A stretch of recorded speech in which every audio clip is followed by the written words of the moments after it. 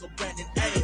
Let's go, let's go, let's go, Brandon, ayy. Let's go, let's go, let's go, let's go. Joe Biden, oh yes, he must go for what he did to the 13. Just know that I'll never let go. Military, all my vets know my family like Toretto. Yes, I'm furious on petrol. Let's go, let's go, let's go, let's go. Joe, you nuts like Chip and Dale. If you think that you'll ever earn her, you a senior touching juniors. Can't you let her finish school first? You like them 11, call 12, and I hope if 13 hunts you. And my smoke, you do not want it. All my lines are dope like Hunter Broski. I'm Apollo Creed's only legacy of the rap scene. It's the Marine artillery, shot more arms than a vaccine. Ain't doing nothing for the human races. You just ruin things and you the biggest racist. You the biggest lie, but you ain't on fire like you Will Ferrell out of Talladega. Let's go, let's go, let's go, let's go, Brandon, ayy.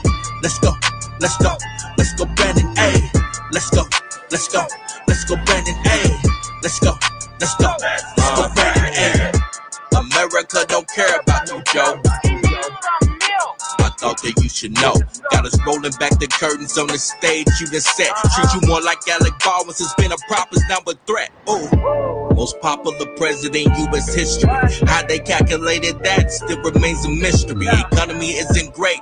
Containers stuck at bay. And you have no current plan for the caravan on its way. Talking build back better, more like build back broke. Gas prices so high to make a dope fiend choke. As a veteran, I try to respect the commander-in-chief. But if I'm honest, let's go Brandon brings amazing relief. Let's go, let's go, let's go Brandon, ayy. Let's go, let's go, let's go Brandon, ayy. Let's go, let's go, let's go Brandon, ayy. Let's go, let's go, let's go Brandon, ayy. Let's go, let's go, let's go Brandon, ayy. Let's go, let's go, let's go Brandon, ayy. Let's go, let's go, let's go Brandon, ayy. Let's go, let's go, let's go Brandon, ayy. All right, welcome everyone to the Tori Says Show. It's the 27th of October 2021. Now, it's Wednesday, and I guess the one thing that I can say, and I don't want to say too much, is things always happen for a reason. And the fact that I have to be more careful because this is not a game.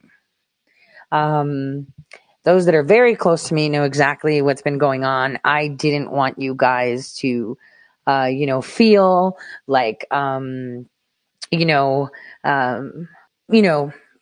lose faith because I let my guard down. So I'm good.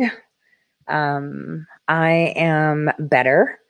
It was unexpected. At first I thought it was something completely, benign. Then I thought it was something else. It turned out it was pretty crazy. So I'll explain. So you all know that my daughter's Sweet 16 was on Friday. I had the party on the 23rd because she hates her birthday. And on the 22nd on Friday, I started to get like creepy attacks, like in my DM, threatening stuff, just really weird things. And then other people were having meltdowns. Maybe, there's like prostitutes deployed, whatever, whispering in their ear. It was just all together. And then the media came together and then everyone was attacking. And you guys know that my deadline for, we were waiting for Dominion to actually file a response on Monday. And, I was like, damn, they haven't even responded to appearance. And so my attorney was busy with family things. And then in the afternoon when he got in there, he saw they asked for an extension. But the thing is, if they weren't going to make an appearance, we were going to withdraw. And I can't tell you why, because I'm doing something else. We wanted to file an amended complaint, but no one had made an appearance. So we were like, so Dominion's not showing up, and they show up like the day of saying, hey, we just got a sign. So what has Dominion be, sitting on their ass since August? Sounds really weird. Sounds like some real fuckery there, especially when the judge is changing dates on her own, without being prompted. So we were going to amend the complaint, and we never got to it. So there was no point in doing it. We were just waiting to see if they were going to turn up. And when they filed for an extension, we're like, yeah, that's not happening. Because we wanted to say, hey, we want to do this. So anyway, I'm not going to say much on that. You never tell the enemy what you're doing. So regardless, banana peels. So we keep it at that for now. Anyway, so I had all that going on and all these weird people that think that they're personas or people that are important, talking so much shit to me. And I was like wondering, damn, all of that. And then the actual bodily harm that came to me was the alarming portion of it. See, I could deal with trolling and bullshit, but when there's bodily harm, that's a concern for me. And that was my fault for not, for being vulnerable and not paying attention to my situational awareness. So I'm better now. I mean, it'll be a bit. I am better now. So I can actually speak today. It was pretty bad, pretty bad, but that's because, I was more into the moment, having, fun with my little girl. And I mean, all aspects of it, anything that could go wrong went wrong. But when the attack came to me, now that's scary.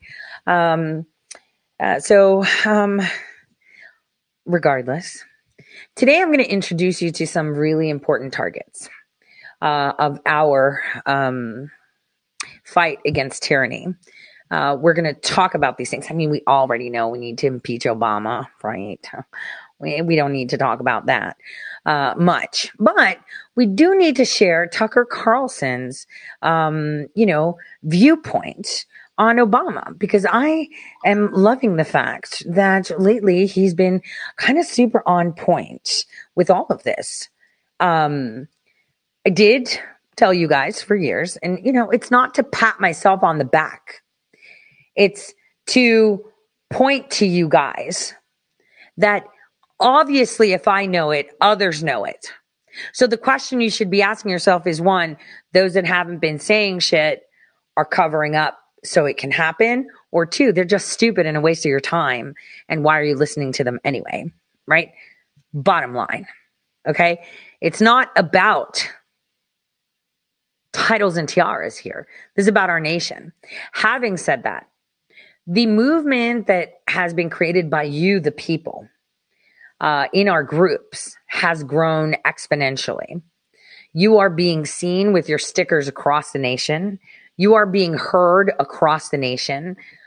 We are a big threat. I mean, we got the National, School Board Association fucking sided off. Even though I was dying, I still got that shit done, didn't I? And then other states joined in too. So that was pretty incredible. The state of Virginia, keep your eye on that. Your Virginia counterparts are doing some really badass moves that is just incredible to see happening. Incredible. I am so impressed by their prowess, their attention to detail, and their motivation. And this is it. Because, you get a lot of these people in the groups, and it's like, that's where you cut them out. When someone tells you there's no hope and, oh, you can't fix this. Don't you get it? We're going to lose. We're all going to die. Right? You need to excise them, right? Excise them like an orchiectomy, where you remove testicles. They're just that unnecessary third testicle nobody needs hanging around, right? This is where you remove them, right? And we talked about the beginning of the year in January, how, we need to start getting active more. We've been talking about it for a very long time anyway on the show, for those that have been around for a while. But, you got a lot of sidetracking. You had these fake ass audit groups that have Josh Merritt, the one that sabotaged with Scamtilly, that, the symposium, the Mike Lindell. They came and literally copied our roll call and then poached the ones that love titles and tiaras in your state groups to go over there. And they're not doing shit except for thumping information. I know a lot of people are like, we need to canvas. We need to do. No, we don't. We have other things we can fix. We have shit to fix. Those are distractions and rabbit holes you don't need to be putting yourself in. Now, the quo warrantos we talked about in January were very important. Many people took it. Arizona ran with it. I did my thing and learned a lot from it. There's someone that has one in DC, still under seal. They're playing footsie with that one person. But there's a lot of those coming out too. So it's going to be super, super, super interesting. So we got that, right, going. Then we have our writs. Our writs are on fire right now. A lot of people are like, oh, it's now point in doing it. Yeah, it is a fucking point. You're making history. It's in the books. It's done. It's sealed that you fought for your nation and you used the courts, right? This is it. So that's that. You are making history. We need wins. We need losses. I'm telling you, I'm winning my fucking writ. And that will set precedent. That is gonna set precedent, period. We've got Tennessee in court at their Supreme Court. So if anybody's in Tennessee, you should pop into the Supreme Court. You know what? I didn't even ask if it's going to be litigated online or in court. But you guys need to be right behind that. If that shit's being streamed, I'm going to be streaming it for you on Friday. We're making history. Tennessee is being heard on Friday. And we have Jerry that actually filed it. She's able to stand on her own. We don't need lawyers to talk about freedom and constitutional. Yeah, jargon. No. We can easily do this ourselves. Remember, the courts are for the people. So she's in the Supreme Court. Those of you that are in Tennessee would be great if it's in the court. Find out from your Tennessee group. We should all support it. If there is a online listening thing, call thing, whatever, I'm streaming that shit for everyone. I'm just letting you know. So we're making waves, and this is Storm Week, and it's gonna be a big storm. You guys are the ones that are bringing it, and they haven't realized that yet, but they will. I mean, they have. They know, and this is why this cultivated attack, which shocked me because it was so multifaceted. It blew my mind. It blew my mind just how elaborate and detailed it was. I mean, but like I said, the direct assault on me was the problem. And I'm lucky to have a good personal physician. That's really important. So let's start with some fun with Tucker. I freaking love him when he does this, and he speaks truth. And I want you guys to listen to this segment. It is incredible. Boy dressed as a girl is accused of raping an actual girl in the bathroom of a school in Loudoun County, Virginia. That assault's occurring in a restaurant. Boy dressed as a girl is accused of raping an actual girl in the bathroom of a school in Loudoun County, Virginia. That boy apparently has just been found guilty by a judge. The father of the girl who says she was raped is called Scott Smith, and he said he plans to file a lawsuit against the school system over this, and that can't come too soon. At a recent school board meeting, the superintendent of Loudoun County Schools, a guy called Scott Ziegler, said, quote, "We don't have any records of assaults occurring in our restrooms because, of course, they couldn't be bothered to keep track. What does that have to do with the equity agenda? Nothing. What do we care about our students? Nothing." So students walked out of school today in Loudoun County into protest. Lou Rosiak is with the Daily Wire. He broke this story and deserves the credit for it. He joins us tonight with an update. Luke, thanks so much for coming on. Everything about this story is stomach turning. Tell us where we are tonight, please. Well, yesterday the kid was convicted in court of both assaults. The first one that happened in a bathroom where he was convicted of rape. And then the second one where the school didn't tell anyone it had happened, transferred him to a different school, and he was arrested in October 6th. So, I broke that story on your show a couple weeks ago and in the Daily Wire. And most of the media largely ignored it because they said it was unsubstantiated. 2 days ago, Barack Obama alluded to it while campaigning with Terry McAuliffe, calling it phony right-wing outrage. Yesterday, everything was substantiated in court, including a bizarre detail that the fact that this kid was wearing a skirt is actually central to his defense. He claims that his wristwatch got caught on the skirt he was wearing while he was hanging out in the girl's bathroom, and that caused inadvertent sexual contact to occur. So Barack Obama, who really is a heartless monster, and I'm glad that's clear to everyone now, described the rape of a child as phony right-wing outrage? This is what, he's talking about parents being up in arms in Virginia and basically claiming it's all cultural war stuff. First of all, I never really cared about the fact that this is transgender. The bigger issue here is that school districts do not have the same priorities as parents. And that's really right. What Terry McAuliffe hit the nail on the head with, saying, he doesn't think parents should be telling schools what to teach.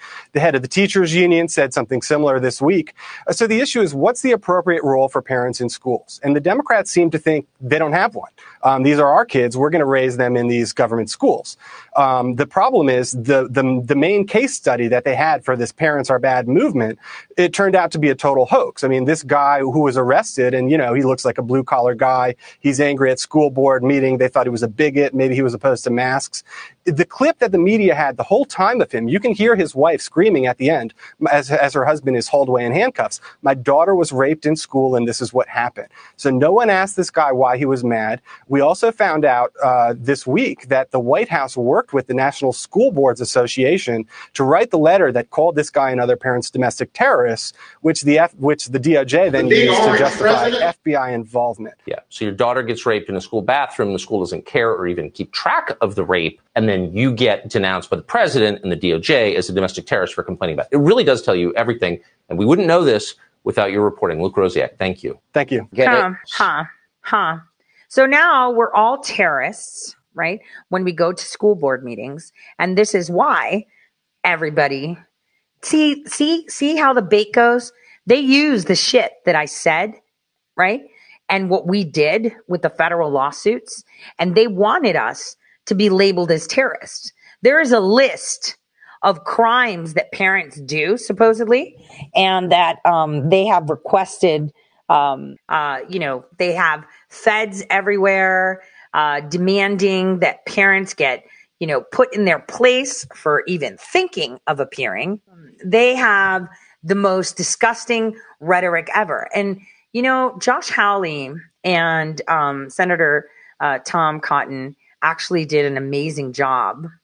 I want you guys to listen to Josh Hawley first. Here we go. Justified on this letter from the National School Board Association that we now know the White House was involved in writing. They've retracted the letter. They've apologized for the letter. They say they regret the letter, but you won't retract the memo and said earlier that you have no regrets. And you've defended yourself repeatedly today before this committee by saying, well, you're focused on violence. But now, of course, we've seen the memo from your own Justice Department advising state and local and other prosecutors about all of the different federal causes of action that they can bring against parents that are not about violence, they're about harassment and intimidation. I'm looking here at this memo. It identifies no fewer than 13 possible federal crimes involving harassment and intimidation, including making annoying phone calls.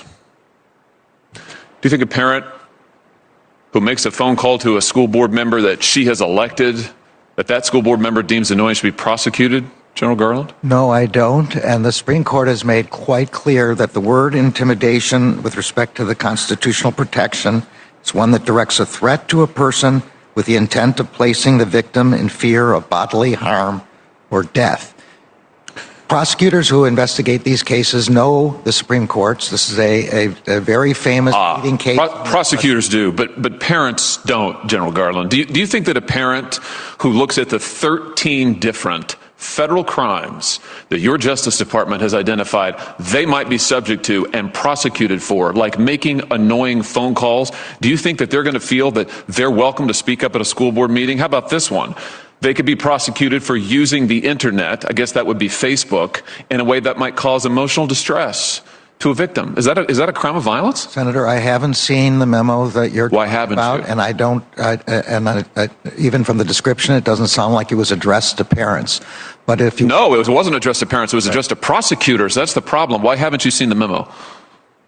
I don't know why I haven't. I don't look at I do not get every memo that every U.S. attorney sends out. But if you're wait a minute, I just want to be sure I understand this. This is a memorandum that collects 13 different federal crimes parents could be charged with.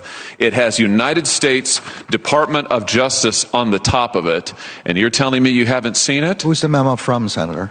The United States Department of Justice, United States Attorney for the District of Montana. I have not seen a memo from the District of Montana. Not high enough priority for you?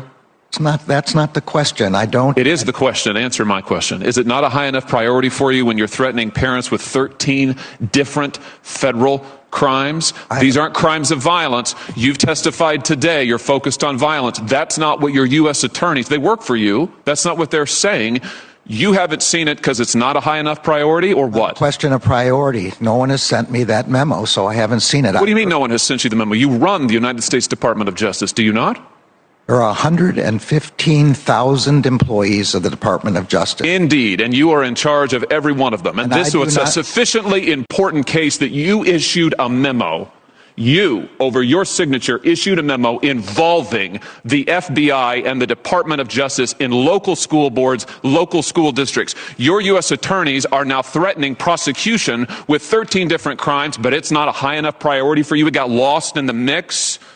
I'll send again. I've never seen that memo. That's what concerns me, General Garland. Well, it wasn't sent to me. I hope you will assure your constituents that what we are concerned about here is violence and threats of violence. That only leads me to conclude, General Garland, all I can conclude from this is either that you're not in control of your own department, or that, more likely, what I think to be the case, is that you knew full well that this is exactly the kind of thing that would happen. When you issued your memo, when you involved the Department of Justice and all of its resources, and the FBI and all of its resources in local school boards and local school districts, you knew that federal prosecutors would start collecting crimes that they could use against parents. You knew they would advise state and local officials that these are all of the ways parents might be prosecuted. You knew that that was the likely outcome. And that's exactly what's happened. And we're talking about parents like Scott Smith, who's behind me over my shoulder. This is a father from Loudoun County, Virginia. Here he is at a school board meeting. He was forcibly restrained. He was assaulted. He was arrested. Why? Because he went to an elected school board meeting. He's a voter, by the way. He went to an elected school board meeting to raise the fact that his daughter was assaulted, sexually assaulted, in a girl's restroom by a boy. This is what happened to him. Now, you testified last week before the House that you didn't know anything about this case. I find that extraordinary because the letter that you put so much weight on, the letter that's now been retracted, it cites this case. It cites Mr. Scott's case directly. There's a news article cited in the letter. It's discussed in the letter, but you testified you just couldn't remember it. Maybe this will refresh your memory. Do you think people like Scott Smith, do you think parents who show up to complain about their children being assaulted ought to be treated like this man right here? Parents who show up to complain about school boards are protected by the First Amendment. Do you think that they ought to be prosecuted in the different ways that your U.S. attorneys are identifying? If what they're doing is complaining about what the school board is doing, policies, curriculum, anything else that they want to, as long as they're not committing threats of violence, then they should not be prosecuted, and they can't be. Let me ask you about this. Several of my Democrat colleagues have today, just today in this hearing, multiple times have compared parents who show up at school board meetings, like Mr. Smith here, have compared them to criminal rioters. You think that's right? You think that a parent who shows up at a school board meeting, who has a complaint, who wants to voice that complaint, and maybe she doesn't use exactly the right grammar, you think they're akin to criminal rioters? Do you agree with that? I do not, and I do not remember any senator here making that comparison. Oh, really? These people are just like the folks who came here on January 6th and in the riot at the Capitol? I don't think they were referring to the picture that you're showing there. Well, I certainly would hope not, but they were referring to parents who go to school board meetings. Mr. Smith is a parent who went to a school board meeting. I'll leave it at this, General Garland. You have weaponized the FBI and the Department of Justice. Your U.S. attorneys are now collecting and cataloging all the ways that they might prosecute parents like Mr. Smith because they want to be involved in their children's education and they want to have a say in their elected officials. It's wrong. It is unprecedented, to my knowledge, in the history of this country, and I call on you to resign. Thank you, Mr. Chairman. Boom. So we started that. It was all us that were going into these meetings. We started it. Let's go down there. Let's get this done. People were like, it's fucking masks. Shut up. First the mask, then the jabs. Now, a lot of people are like, well, you know, my kid's not going to get a jab. My kid's not going to do this. Well, I can tell you one thing. They've already started. Now, again, I say this, you know, a little bit upset, I guess, only because how the heck did I not see it? Sorry. How the heck did I not see it? But it turns out that in my daughter's school, aside from being, you know, funded by the UN and all these organizations, I found out more, even more. So I guess my response is going to be pretty fire soon. But when you send your kids to school, they kind of get the same lunch tables as prisoners, food slop like prisoners, and they're educated on how they need to talk, how they need to walk, right? That's how it is, right? That's how they do it. And but did you know that some of them actually have clinics on site? Yeah, they do. Here we go. At the Wellness Center, we provide a pretty good amount of services. Matter of fact, we probably provide more services than most Minute clinics or... I just wanted to say, this is at Mayfield School District. They provide flu shots, biometrics, physicals, well visit, minor injuries, mental health services, skin condition, health maintenance exam, women's health exams, vaccinations, and more. Urgent care centers. The services here at the Wildcat Health Clinic are open to anybody who has the insurance benefit, the health insurance benefit, as well as those who have the life insurance benefit. When an employee walks in our clinic, they'll be greeted by Jacinta Jones, who is the medical assistant at the front desk. She will get them signed in and then get them taken back to a room. We have a very gracious space. There's 3 exam rooms and a very confidential setting. Invite anybody who hasn't been here to come on over and take a look. It's really quite nice. The fact that Mayfield provides this service to their employees, to me, means that they value them incredibly so. It's a wonderful service, but it makes me think that they value the employee, they value their relationship, and they want to keep them well as give them a opportunity to access medical care. The Wellness Center is actually in the high school. It's in the rear of the building, and we're located right.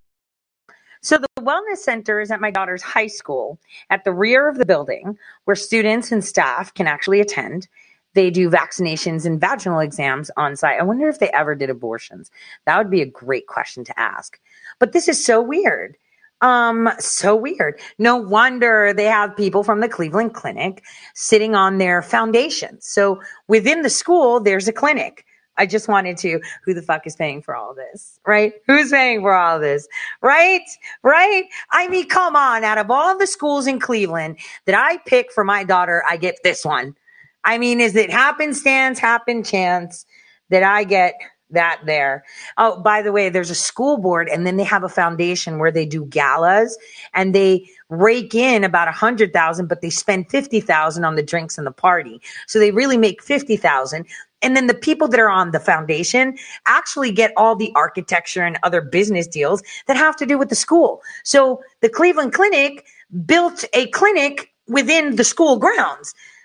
This is a problem, but let's continue. Right next to the fitness center where the blue canopy is. The easiest way to make an appointment to see us is through mywildcatbenefits.com online. There's a scheduling system there that's very easy to manage. So interesting. So interesting, isn't it? So weird. So freaking weird. Isn't it weird? So weird.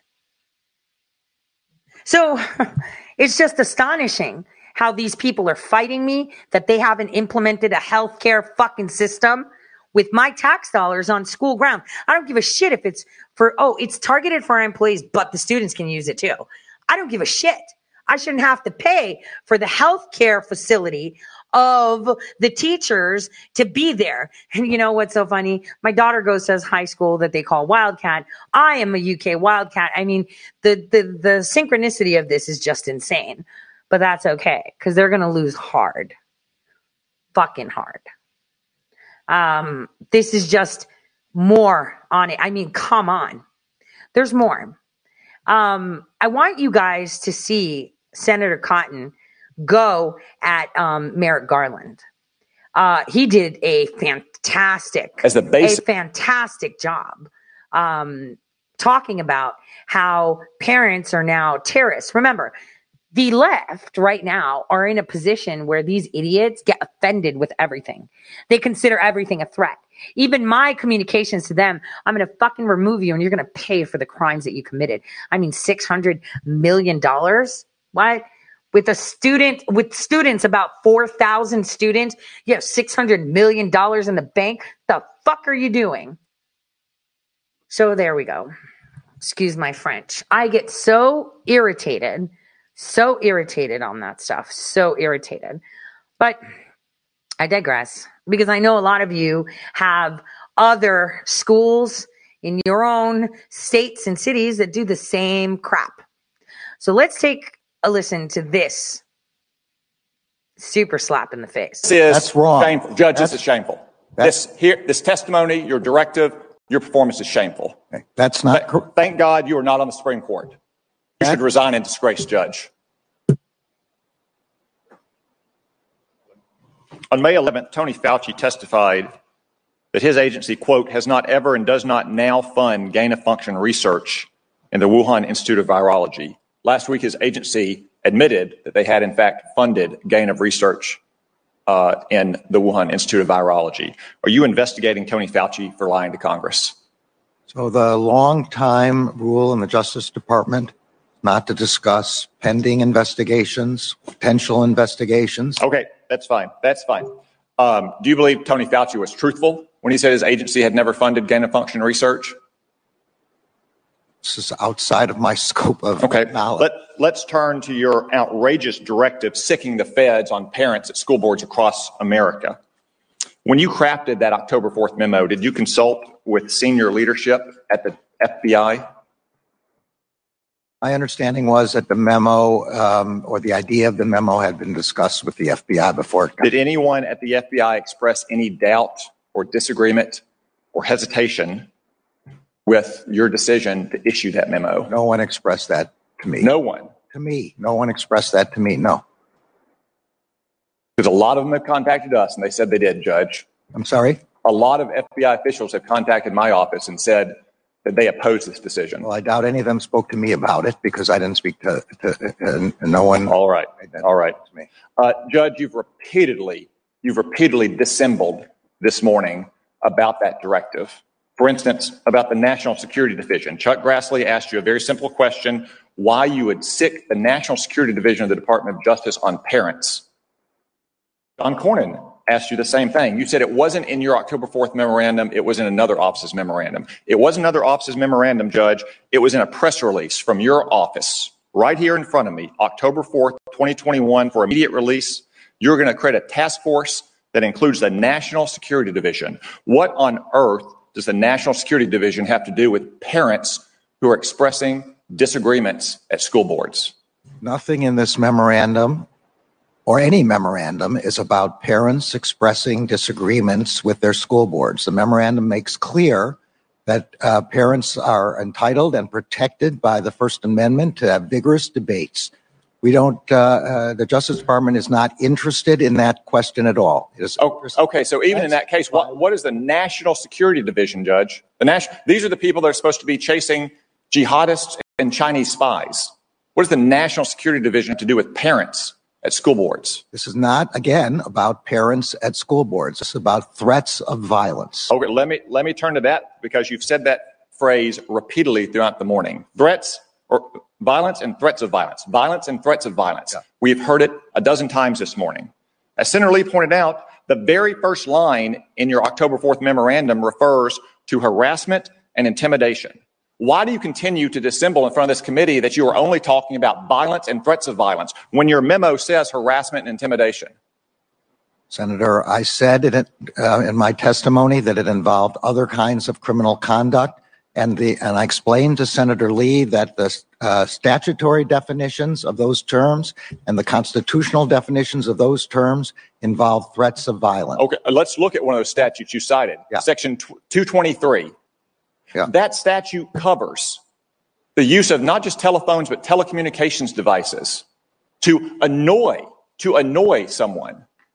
So are you going to sick your U.S. attorneys and the FBI on a parents group if they post on Facebook something that annoys a school board member, Judge? The answer to that is no. And the provision that I was particularly drawing to his attention was 2261A, which was to engage in... I wasn't talking about 2261A. I know you mentioned that. You also mentioned 223. That's what I mentioned. Yeah, but the only Judge, you also told Senator Klobuchar that this memorandum was about meetings and coordination. Yeah. Meetings and coordination. Yeah.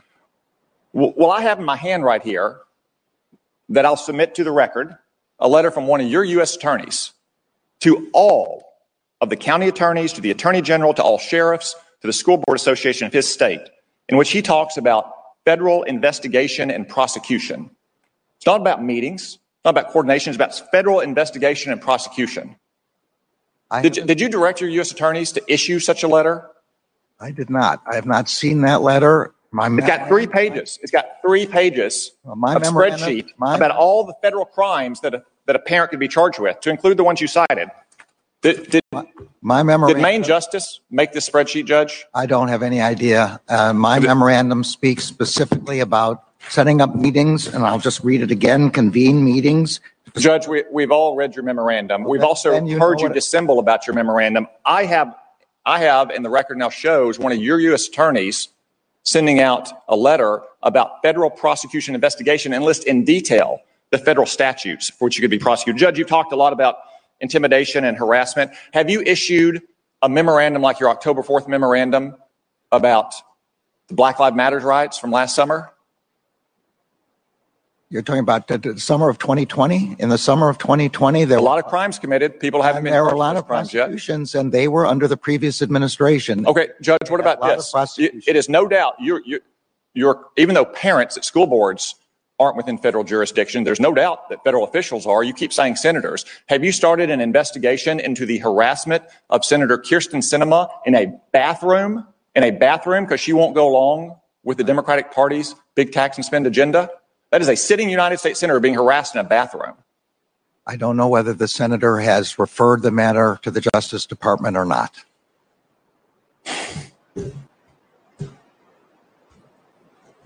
You've cited as the basis for that directive the National School Board Association's letter of September 29th. Was that directive being prepared before September 29th, before the School Board Association letter was issued?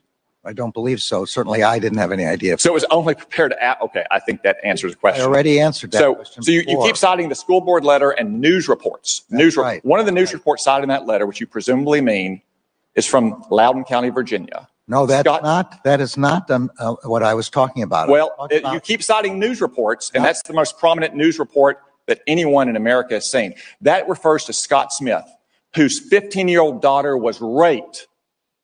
She was raped in a bathroom by a boy wearing girls' clothes, and the Loudoun County School Board covered it up because it would have interfered with their transgendered policy during Pride Month. And that man, Scott Smith, because he went to a school board and tried to defend his daughter's rights, was condemned internationally. Do you apologize to Scott Smith and his 15-year-old daughter, Judge? Senator, anyone whose child was raped is the most horrific crime I can imagine, and is certainly entitled and protected by the First Amendment to protest to their school board about this. But he was cited by the School Board Association as a domestic terrorist, which we now know that letter and those reports were the basis for your Senator, this is that's wrong. Shameful. Judge, this is shameful. This testimony, your directive, your performance is shameful. That's not. Thank God you are not on the Supreme Court. You should resign in disgrace, Judge. He's all sorry, that stupid bitch. General Garland, do you want to complete your answer on? Okay, I wasn't sure there was a question there, but let me be clear. The news reports I'm talking about were not the news reports in that letter. They were other news reports that everybody here has heard about, subsequent reports that everybody has heard about. There is nothing in this memorandum, and I wish if senators were concerned about this, they would quote my words. This memorandum is not about parents being able to object in their school boards. They are protected by the First Amendment. As long as there are no threats of violence, they are completely protected. So parents can object to their school boards about curriculum, about the treatment of their children, about school policies. All of that is 100% protected by the First Amendment, and there is nothing in this memorandum contrary to that. We are only trying to prevent violence against school officials. Thank you. Yep. If you believe that, you believe everything. Obama, there's some presents coming out for you. I want you to remember this. I'm going to start a little bit of a showcase. I like to showcase people. Remember when I showcased Jamie Raskin before the elections, just how important he was going to be? And it was like early 2020 where we did this whole Jamie show. Well, I'm going to show you this show. This guy's really, really important to me. So I'm going to introduce you to some guy.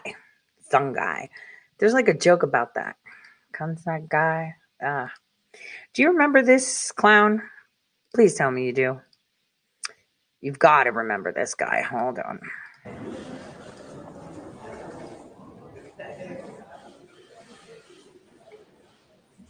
Guy eating Kentucky Fried Chicken at AG Bars.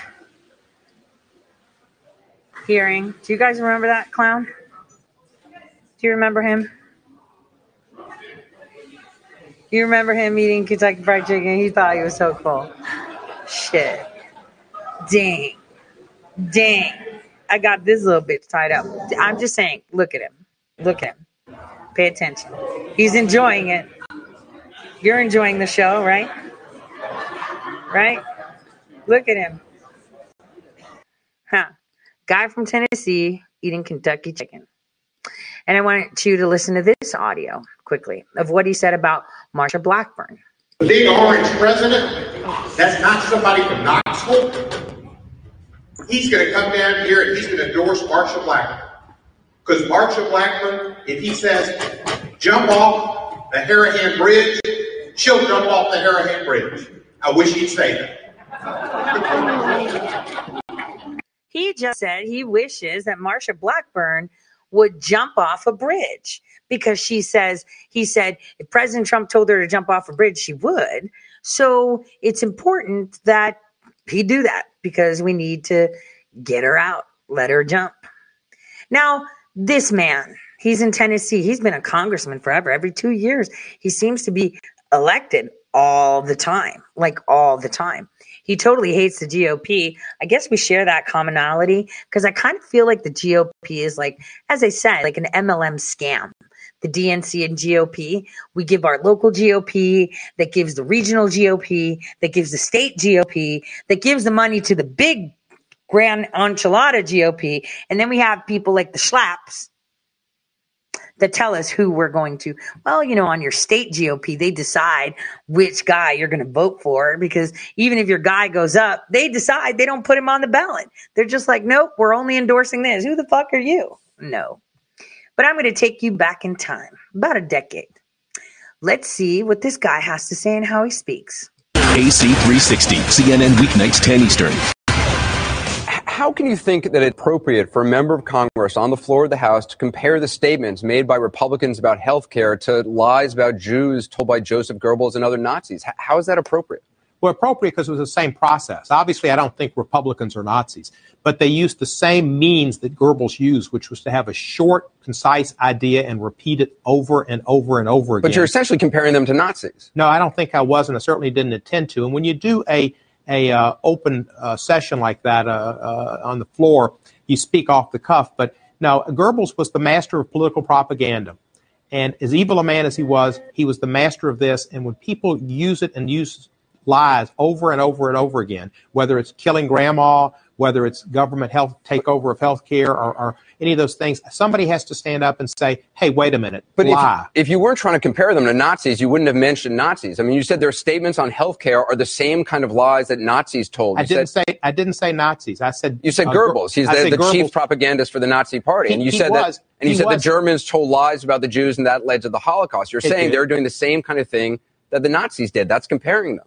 Well, I didn't intend to do that. I didn't think I did. He is the master political propagandist. And if he wrote treatises on it, he had rules. He is the major person. If you want to talk about political propaganda, the person you talk about who mastered it in terms of the big lie was Goebbels. So you're standing by. The big lie is Goebbels. Remember what we found out? I'm going to take you back in time. So first, and I was lining up the other one. Damn it. Hold on. I forgot he said that, didn't I?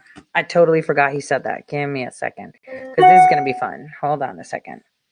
Let me see. Is this it? I think this is it. Hold on. Let me just see that this is it. I'm going to show you my BLM video that I did months ago, right? Because I said Black Lives Matter.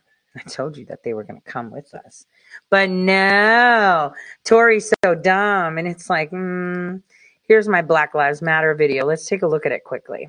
22% of Chicago's deaths have been among black Chicagoans. I stood before you and talked about the fact that black folks were dying at 7 times the rate of any other demographic. Of course, African Americans are being disproportionately affected by COVID-19, and D.C. is no exception. Blacks represent more than 2 times the cases of any other demographic. They're 79% of the 285 deaths in Washington, D.C. This virus affects black people. It hits us more harshly. Corbett also said that Moderna slowed down their enrollment in order to get more black people to enroll. They were only at 6% enrollment in a study, and they stopped it and got it up to 10%, still not representative of 14% of the population. Our COVID-19 coverage continues now with a closer look at the vaccines and why black people should trust them. Connecticut, for instance, I think it was quoted that 8% of individuals who are white who test positive. Over 30% of individuals who are black are testing positive. They're knocking on hundreds of doors to build trust in getting the COVID-19 vaccine. The key to NYC Pass will be a first-in-the-nation approach. It will require vaccination. The pseudoscience of eugenics, more than 30 states passed laws allowing for the forced sterilization of so-called defectives. And took my child, and when they did that, they sterilized me. What do you think I'm worth? State officials declared Riddick feeble-minded and unfit to have children. The population question is a great concern today. Do you feel that birth control is essential to keep millions of people across the world from starving? Well, I think the birth control, if you keep the population more or less static until you pick up your society of certain undesirable traits. Main reason is because I was poor and I am black. So now they're going to say, because control of virus is racist, it risks black people from going to the polls, right? So even if they do simply, say, hey, you're wearing a mask, you should be fine. Apparently, black people are more prone. You know what makes me wonder? So we know that the elderly die really easy from anything, right? But what if the Democrats are actually killing black people to get numbers? Like, what if they're going after black Americans? I mean, do you doubt that? But see, nobody seems to remember history. Democrats are the racists. And so them purporting and saying that we're racist is just deflection. They, make you think like the other side is the bad guy. So eugenicists in California sent this book to the Nazis. Yes, they did. You got more questions, but I tell you, if you have a problem figuring out whether you're for me or Trump, then you ain't black. Huh. Do you remember that video that I put together? I'll share it in the links. Remember who was the one that sent off the book to the Nazis for Goebbels? Thousands of New York City workers taking to the streets and shouting. It was his idea, they said, right? It wasn't. It was actually California's. They gave him the idea, right? They gave him the idea of how to do it. That's facts, super facts, okay? Really up there facts. So let's remember, because we're Nazis. All of us were Nazis. This guy called us Nazis. The shit he said about elections, too. But I'm going to show you what role he's playing and what he played and what he's going to play. Well, can't tell you about what he's going to play. But I could tell you what role he's playing in all this crap we're going through now. But let's just remind ourselves how we constantly say history repeats itself, but it's actually just an echo. Same plan, same scenarios, different characters, more spectators. Closer to the war and the war progressed. Then they changed. By the 24th of March, 1933, with the passage of the Enabling Act, Hitler had obtained the legal authority to govern by decree, and civil liberties were suspended for 4 years. Basically, he took over everything which gives a state the power to exercise power, and he used it very ruthlessly. They made it clear that anybody who resisted them was going to have a nasty time. That very quickly established their authority. Never underestimate the weapons of the state to dominate a population and control a population.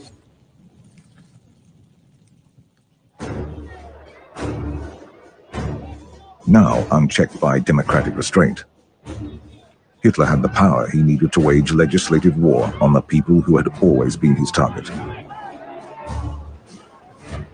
People he believed were a threat to his 1,000-year Reich. Jewish people made up less than 1% of the population. But Hitler was intent on removing any Jewish influence on German society. New laws enabled the dismissal of Jewish professionals from government positions. In September, under the direction of Joseph Goebbels, Jews working in the media and publishing were dismissed, removing their voices from German cultural life. In 1935, the passage of the Nuremberg Laws enshrined persecution in law. Jews and Gypsies were no longer citizens of the Reich. Marriage and extramarital relations with Aryans was also forbidden. The laws paved the way for the persecution which total war enabled. It normalized violence and persecution. Violence against Jewish people had been rife throughout the 1930s. But the most well-known incident was Kristallnacht, the night of the broken glass. And on November 9, 1938, over 7,000 Jewish stores were looted, nearly 200 synagogues destroyed, 91 Jews killed, and 30,000 transported to concentration camps.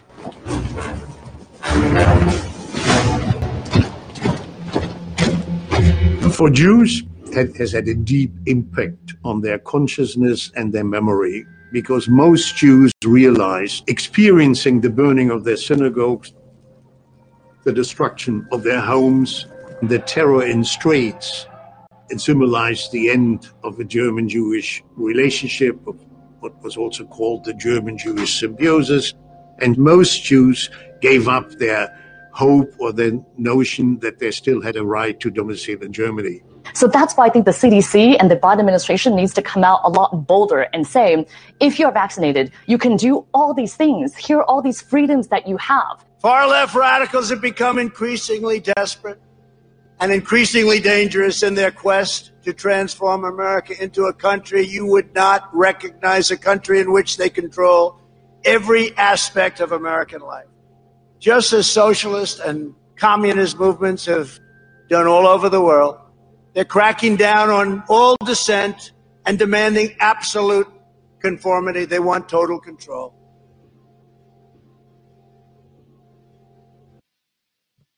So I put up that video in April, right? See how it's right there, isn't it? But we're going to continue because we need to see, who this person is and why we're in this position. Because, I know a lot of us watched 1984 and it was actually quite terrifying. It was over exaggerated and you would think people aren't that stupid. But now when you watch it with today's eyes and ears, you see that it can actually be reality. It's startling, that these unpleasant conversations, difficult conversations that I've said many years ago, we have a lot of difficult conversations to do. Our future looks like that book, only that book was over exaggerated. But is it? Because you're in the middle of it. The world is actually in that place right now. It just hasn't gone to that extreme yet. Emotions are fear, rage, right? Self-abasement, sexual instinct. You're not supposed to have it. You shouldn't, feel love. It should be about procreation. You should have incubators in your house because, you may want children, but you don't have a vagina or, a womb, but you can breastfeed like Pete Buttigieg showed us. He can put on fake boobs and feed a baby, with boobs, which is, makes me hurl just thinking about it. The only loyalty we see from these people is to the party, right? And the party, right, is who? The Praetorians. See, the one thing I've said about Praetorians is that they protect a leader, not the people. Praetorians protect leaders, not people. Some of you may think that there's good Praetorians. If they're a fucking Praetorian, they're protecting a leader, not the people. The job of a Praetorian is to protect a person. So we've got the Obama administration that was working in the background during a Trump administration, and now working during this administration, pretty much from a basement in an earpiece, telling Nancy Pelosi what to do. There's proof for that too. But that'll come later. Because what we didn't see is the people that actually made that, they put the nails on our coffin. And you didn't even know about it. Because usually when big legislation goes through, you know about it, right? But every single person that's in the Senate, Congress, sitting in a cushy SDS position, president, vice president, staff, or whatever, they're intoxicated with power. We see it with people on social media. They think they're important. They think, my opinion is more important. My shit is more important. You need to bow down to me. I don't speak to peasants. And they get intoxicated with that power. And that's where they lose. They lose with that intoxication of power. That is what happens. So 1984 has been here for a while.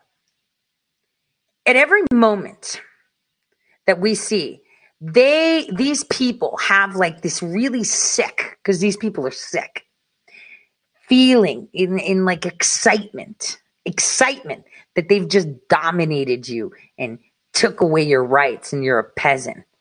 I don't know if you realize that. I've expressed how I had a 6-month period in my life where I felt that. And it was dark. And it was dangerous. And it was like, what? You have no idea what I can do to you. Like, why would you do that? You have to be in a really dark, I was in a dark place. And that's where, I felt, oh, this is not good. This is not a good feeling to have. But it's like a drug. It is like a drug. And the people that rule you, because they do rule you. You are not free right now. Get off on the sensation that they're taking out their enemy that's helpless. You're the fucking enemy. They hate you. They hate you. You're like a nagging gnat. Nagging gnat. Like, how dare you speak to me? Do you know who I am? And so what we're at is you have to realize boots on your face is closer than anything right now. This is a nightmare. Nightmarica, as Tom McDonald coined. The only solution that you have to this is to not let it fucking happen. I think even George Orwell himself in an interview said that. The only solution to something like that is to not let it happen. So right now, all of you are taking actions to ensure this does not happen, no matter what your color, no matter what anything. And a lot of people hate. And it's like, stop. You could hate me now, but I'm going to tell you what. Later, you're going to freaking love me. Because the only way you win is by giving knowledge to the people, empowering the people, and moving ahead. Do you know how much hate I had? Oh, you have no idea. I've been called everything under the sun. People had their experts talk to me, about me, with me. They even drugged me at some point. Guys, I've been trained to lie under drugging. Are you kidding? I've had my life threatened. I had people mock me, fat shame me. And it's like, you're fat shaming me? Like, if I could help it, I'd fix it, right? But I got a tumor that's not letting me do things. I'd have to work out all day, every day to get rid of it. Like, why would you do that? Why would you try to egg me like that when I'm trying to save my nation? Why would you say things like that? But you know what? They would talk shit about me 4 years ago, 5 years ago, 3 years ago, 2 years ago, 1 year ago. And slowly all of them fade away. They can't deny that they were wrong all along. You do not need leaders. You do not need to be told where to go. You're not fucking stupid. You're not sheep. Yes, you acted like sheep. Yes, you did this. But every single time you try to guide them and you give them a leader and say, Follow this guy. He's going to tell you everything you need. Follow this. That's where you fail. See, the number one thing that I saw, and this is why jihadists and shit were effective, right? Is that they made leaders out of everyone to take charge. And it's like, okay, so you see this. I mean, they're all leaders, good leaders, or like our president, President Trump. He was with us, not for us. Like, we didn't have to be for him. He said, I'm with you. I'm not going to brag, doing my nail thing. But I did start that shit on Twitter, okay? She says I'm with her. He said I'm with you, right? He is with us. He's just like us because he's fighting for the nation because he's part of it too. All these other people on their pedestals fight as if they're in another country and you're in another one. And this is the problem. They think you're all stupid. They think you all need proper direction and a good leader. No, you don't. No, you don't. You absolutely, what you need is knowledge. What you need is to understand how to take control of the situation. You know, the way, okay, so I think it was like 2 summers ago, we had the Ministry of Truth from Adam Schiff, if you remember, the silencing of people, and everyone was thinking, you know, what is domestic propaganda? Now, as you know, I've written a few articles and did a couple shows on Michael Hastings. And we had this conversation in 2012 where, you know, after he was, you know, writing up stuff about generals, I communicated to him to give him some really important documents in regards to how they were churning out propaganda. And it was actually very important. And this is like, when was I in, like 2011. And we met early 2012. So, you know, in that documentation, it indicated just how propaganda turns. I mean, obviously, it was all about, you know, creating news cycles and owning the news, which now they shamelessly own because even in their bill, they put money to pay the media. But when I gave him this documentation, it was evidence that they were churning out propaganda to come back to the U.S. from the State Department. We've talked about this so many times. The Arab Spring shit. And you know what pissed me off? The reason I got in contact with him is because I have actually said this, so I can say this publicly. I was the one that booked the boat a year before Benghazi to get Chris Stevens across to where he needed to go. I booked it. I did that. I coordinated that transport via Greece. I did that. So I knew something was up when I saw that a certain division of the State Department was active. And I did tell you guys about this a long time ago, but I'm just repeating it. So when Ambassador Stevens, before he was ambassador, a year earlier, he went to Benghazi. And to get him there, I organized the boat transport. I did the decoy. I did all of that, right? I coordinated that. And so I also saw back in 2011 that they were mobilizing specific units of the State Department. Remember who was Secretary of State back in the day, right? I'm just saying they were mobilizing units to that were used to create propaganda. And I ran that through you guys with that episode we did on the Arab Spring, right? Obviously, because he successfully did what he did, he was then appointed ambassador. So he became the ambassador. And that was more so a punishment. He realized that he was in trouble because, you know, even though there were bad actors there from State Department, there were a few people that, you know, I had a little bit of blackmail on and could kind of like be like, oh, what's this picture? Shit, what's that? So they kind of rounded about without saying it, were inching that something was up. So he knew it was a big problem. I knew it was a big problem because they were going to put me to be the linguist there, but I had gotten pregnant with Phoebe and could not fulfill the training and the orders for that. So I knew that was a problem since I was already in the shitter with them. So, I arranged that transport. I know what happened in Benghazi straight out. And I knew the division that was creating the propaganda. And that's something that I had kind of laymanly expressed to Michael Hastings and others.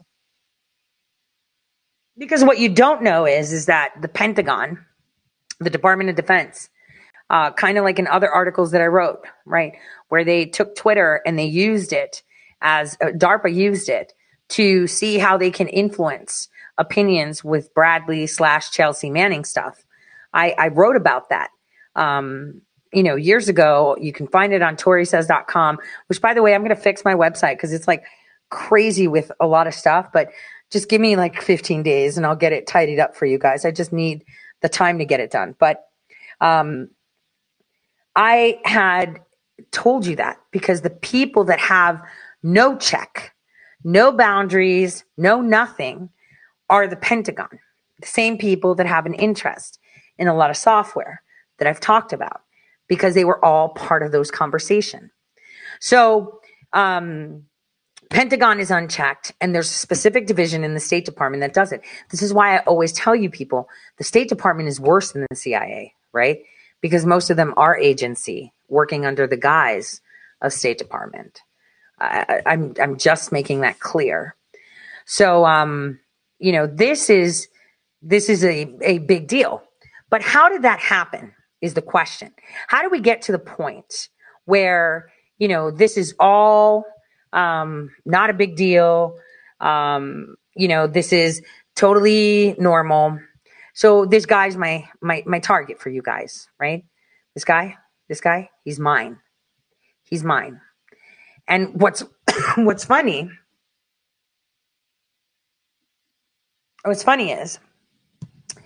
is that I was slammed down these past couple of days, recovering, and it was quite painful. But it was because of that. And I'll tell you why. First, I'm going to introduce you to what is fascism, right? Freedom of speech is freedom from rhetoric, right? If you're not allowed to speak outside of the rhetoric, then you have no freedom of speech. Take a listen. Rhetoric, Eco knew growing up in fascist Italy, was the cheapening of language, the emptying of all nuance, a slogan for the slogan's sake, and the deferring of critical thinking to the Duce, the Führer. When the fascist regime in Italy fell, the newspapers were full of stories of other parties, other viewpoints, of debate. That's when Eco discovered that freedom of speech is freedom from rhetoric. But what's actually going on when we use terms like fascist? It comes from the Italian fascismo, which literally means bundle of sticks, but how does its meaning change over time? In contrast to ideologies like liberalism or socialism, fascism as a concept has been notoriously difficult to define. One popular definition comes from historian Stanley G. Payne. He argues that fascism is defined by three things. First, the fascist negations, that it's anti-something, anti-communist, anti-liberal, etc. Second, the fascist goals, that it aims to create a nationalist dictatorship and regulate the economy. And third, the fascist style, that it has a distinct populist aesthetic that romanticizes something, i.e. the past. Another concise definition comes from Roger Griffin, who defines it as palingenetic ultranationalism, palingenetic meaning rebirth. The problem is that some examples of fascism fall outside of any definition. Eco said that while he agreed fascism had no quintessence, was a fuzzy totalitarianism, and that it was philosophically out of joint, it nonetheless was firmly fastened to some archetypal foundations. he argues that fascism involves 14 things: a cult of tradition, the rejection of modernism, of enlightenment, of the individual, action for action's sake instead of thought, a distrust of intellectuals. Disagreement is treason. Disagreement is diversity, while fascism seeks consensus. A mass frustration. Common purpose, nationalism, communitarianism. A sense of humiliation, an unjust but powerful enemy, say. Life is lived for the struggle. A contempt for the weak. Everyone can be the hero. Machismo, power, weaponry, sexual prowess. Selective populism, majority will. A newspeak, impoverished language. But how many of these are necessary for someone to be a fascist? Historian Roger Griffin describes a fascist minimum, but where does that lie? How many points are involved? A final approach emphasizes fascism's incoherence, that fascism was so varied that any attempt to define it will be bound to fail. And on top of this, the dictators were incoherent anyway, with no coherent ideology. If this is true, does that mean that the term too is imprecise and then useless? The sociologist Max Weber argued that any concept had an ideal type. All concepts have a number of elements in common, even though some of them could be missing from any individual case. Take a dog. You could describe it as having 4 legs, 2 eyes, a tail, it barks, etc. But it can have 3 legs and still be a dog. It can not bark and still be a dog. So what's going on philosophically when we describe a certain person or a certain state of affairs as fascist? Are we really just describing? Up until the early 20th century, most philosophers of language thought that language was just that, describing the world. But in the 50s, the British philosopher J.L. Austin gave a series of lectures that changed that. Building upon Ludwig Wittgenstein's observation that we engage in what he called language games, Austin argued that in speaking, we're not just describing things, but doing something in describing them, and understanding that doing was central to any philosophical problem. Austin was engaging in a kind of linguistic phenomenology. He saw that utterances could be descriptive. They could describe some state of affairs in the world, like the cat is on the mat. These statements were true or false and could be, or should be at least, verifiable. But statements or utterances could also be what he called performative. That is, they're not describing the world, but doing something. Take the phrase, I do, at a wedding. Or the statement, I name this ship Queen Elizabeth. Or I bet you £5 that dog will win the race. These statements, these performatives, don't just describe, they're not true or false, but are doing something at the time of their utterances. They are producing a new set of social affairs. Austin argued that these performatives were subject to convention, that there are a certain set of rules that are understood by those engaged in the performative act. You understand the rules and traditions of the wedding and what it involves. You understand the nature of a dog race and a bet. Austin goes on to make a further argument, though, that rather than any statement being descriptive or performative, all use of language has a performative dimension. He said any utterance has 3 components: the locutionary act, the illocutionary act, and the perlocutionary act. The locutionary act is the saying of something receivable, the description or the articulation of something meaningful that other people can understand. When I say the cat is sat on the mat, I am describing a state of affairs that I believe you will be able to receive and comprehend. The illocutionary act is the force that utterance has, the way I'm doing something in uttering it. If I say the cat is sat on the mat to my partner who's about to feed the cat, it has a very different meaning than if I say the phrase as a school teacher teaching grammar. Or take the phrase, the ice is thin. That phrase might be uttered in a chemistry class with one meaning, but it might also be shouted by a policeman at someone walking on ice. Again, these are two very different meanings, and we have to understand the particular context, the performative context, to understand what's going on.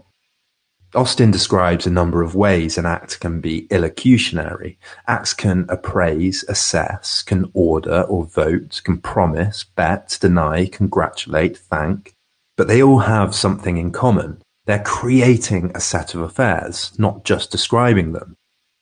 The perlocutionary act is the consequence, the way the message is received by the other person and the world in general. The conventions and context must be understood by those involved for the performative to be successfully acted out. Austin describes this as being felicitous or infelicitous, meaning successful or unsuccessful. The circumstances, the conventions, and the rules should be appropriate, understood, and agreed upon for the utterance to be acted out felicitously. At a wedding, there's a set of social, cultural, and personal assumptions about what happens when you say, I do. You have to have a transparent and honest understanding of all of them for the performative to be successful in the future. You have to be serious, you have to be compos mentis, there have to be witnesses of some kind, you can't already be married, etc. The act must be well executed, not misunderstood, misapplied, or what Austin describes as misfiring. The fall of Benito Mussolini echoed louder than the Allied guns. Benito, for 21 years a fascist Caesar. Now this from his own countrymen. So, how can this help us understand political concepts like fascism? One major point is to understand and reflect upon what any utterance is doing, and it means looking at the context in which it's uttered. Political labels are used by politicians to describe what they themselves believe in an attempt to persuade others to believe in those things too. At the same time, citizens use them to describe themselves and who they're likely to support or agree with. So, when a person describes someone as a fascist, what are they doing? Well, there's the locutionary act, that the person being called a fascist is being labelled with some combination of the elements we discussed before. Which of these the accuser uses is actually usually unknown and assumed, at least unless there is some further reflection or investigation. Then there's the illocutionary act, the performance. The assumption, today at least, is that the person calling the person a fascist, and wider society, has attached a negative value judgment to the concept of fascism. The performative is one that asserts or recommends the exclusion of the person from public discourse at the very least. It's an attempt to convince others that the person is dangerous. The point of political discourse, at its most essential, is to convince others of the value of a position. Building a majority position in modern politics is, of course, fundamental. The illocutionary act is an attempt to build as big a majority position as possible, what Antonio Gramsci called hegemony, which is why the perlocutionary act is also important. It's the effect the act has, how it's received, what happens in the wider world when the term fascist is used. When someone calls someone a fascist, the illocutionary act, it seems to me, is to evaluate, convince, and ideally exclude the person from respectable discourse. This possible exclusion and the intent to exclude is only possible because of the way we've collectively devalued fascism societally. It seems that for the act to be received felicitously, by the conventions, by the rules of the game, the receiver has to agree with the description and to agree that the person should be excluded from public conversation. This would make a successful felicitous act. the intention being to convince as many people as possible of your point. This is precisely why precision in terminology is so important. If it's used without accuracy, it loses its potency and becomes less valuable. Returning to Eco's 14 points, we have an ideal type in each of our minds, differing from person to person, of how many of these principles we think are required for a person to be fascistic. So now looking at these principles, number 1, a cult of tradition. Number 2, the rejection of modernism. Number 3, action for action's sake. Number 4, disagreement is treason. Number 5, disagreement is diversity. Number 6, mass frustration. Number 7, common purpose. Number 8, a sense of humiliation. Number 9, life is lived for the struggle.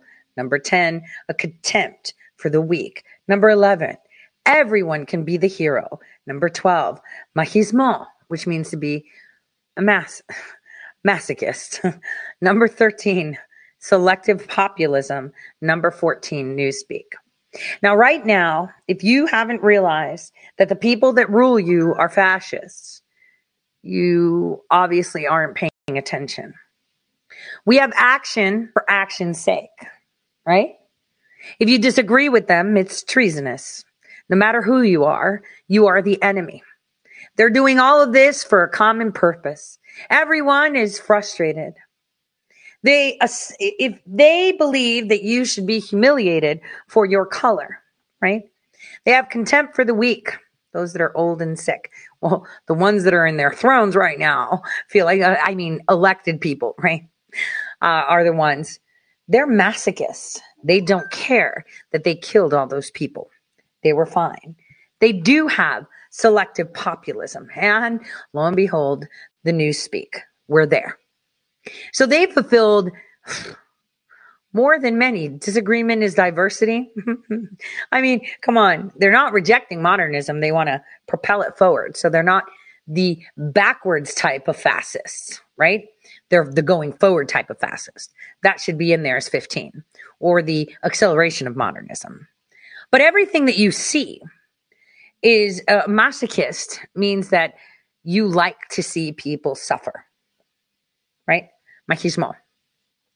Well, it's masochismo. So would it be machism? Suffrage. But these are progressive fascists, basically. And we are living in a fascist environment. But how did we get here? So I'm going to take you back in time to 2011, where your wonderful Lindsey Graham gave a nice talk. And the ACLU purported it. You know, the ACLU that hates anything conservative spotlighted it.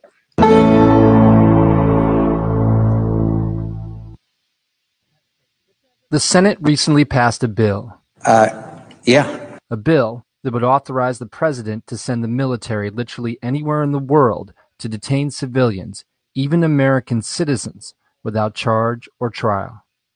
And to those American citizens thinking about helping Al-Qaeda, please know what will come your way. Death, detention, prosecution. And when they say, I want my lawyer, you tell them, shut up. Your time is Don't get a expired. lawyer. You're an enemy combatant, and we're going to talk to you about why you joined Al-Qaeda. The House and Senate will be voting again in the next few days on a final version of the bill.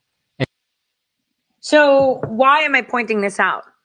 What about the January 6 people that are now imprisoned? Everyone's outraged. What the heck is going on here? Like, there's no end.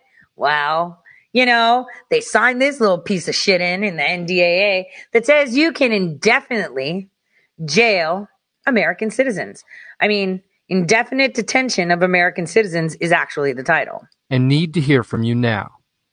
Because Congress shouldn't tell any American citizen needing a lawyer to Shut up, shut up, shut up. To take action, go to www.aclu.org/fixnda.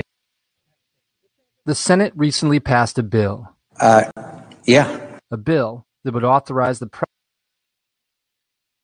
The people from January 6th are still in prison. Indefinite detainment. I'm pointing this out to you because it's important you remember a little bit of that.